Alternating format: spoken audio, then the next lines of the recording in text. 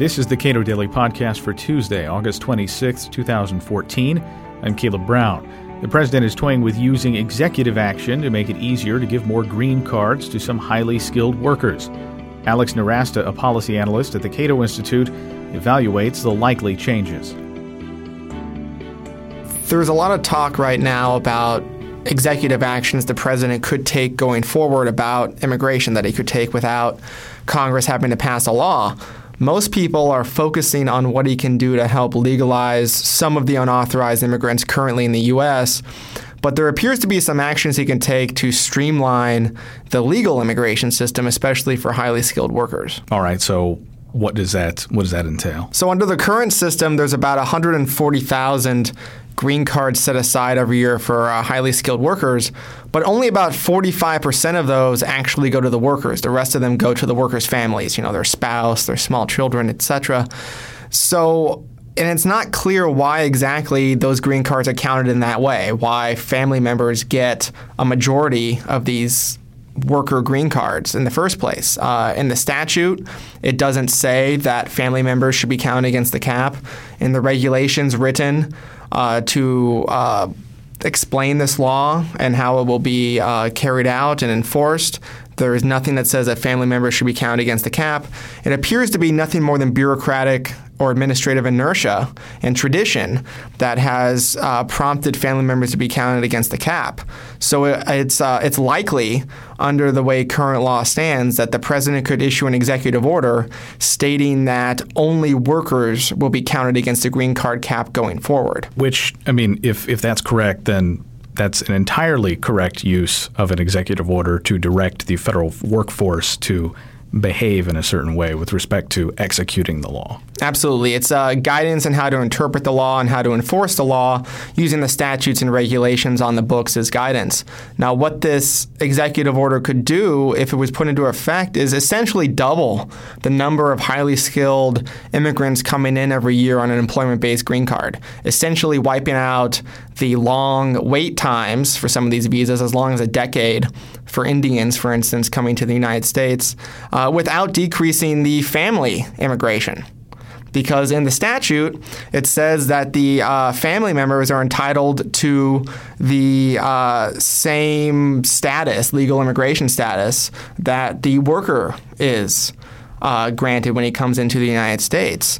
But what it doesn't say is that that should be counted against the cap going forward. So essentially, you could double the number of highly skilled green card workers coming in without decreasing their ability to bring their families over. Of course, this is all within the context that most of this is used for tech workers, as you say.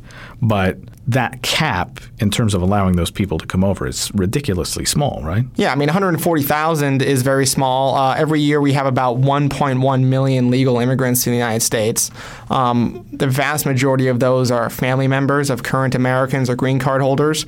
So this is one of the few small areas of legal immigration actually set aside for workers. And it turns out, due to a bureaucratic interpretation of this law, most of that goes to family members too. And as a political matter, highly skilled workers are those that the public most favors allowing greater access to the United States. Yeah, the majority of these workers have a master's or PhD degree. All of them are college educated and in areas of the economy and work in areas of the U.S. economy that are growing substantially, where there's very low unemployment, in which American employers have to show that there are no Americans able to do that job or willing to do that job.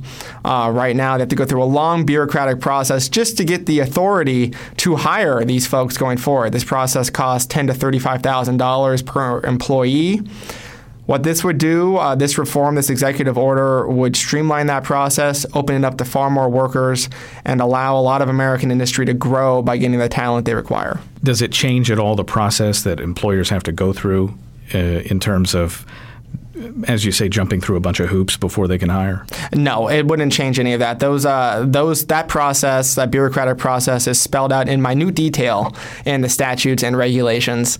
So there's not a whole lot of wiggle room for executive orders to clear that up. Now we are approaching midterm elections. Is there any likelihood that either this year or next year that we'll see anything change?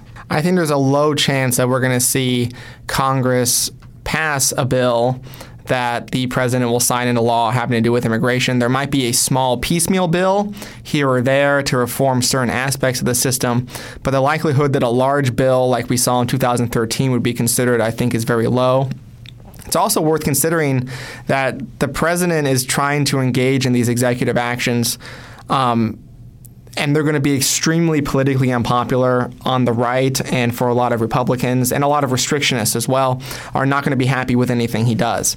So if he combines his temporary legalization of some illegal immigrants with an executive order that streamlines the legal immigration system for high-tech workers, he can at least get one more constituency on his side, not screaming at him and opposing him when he does any of his other executive actions going forward.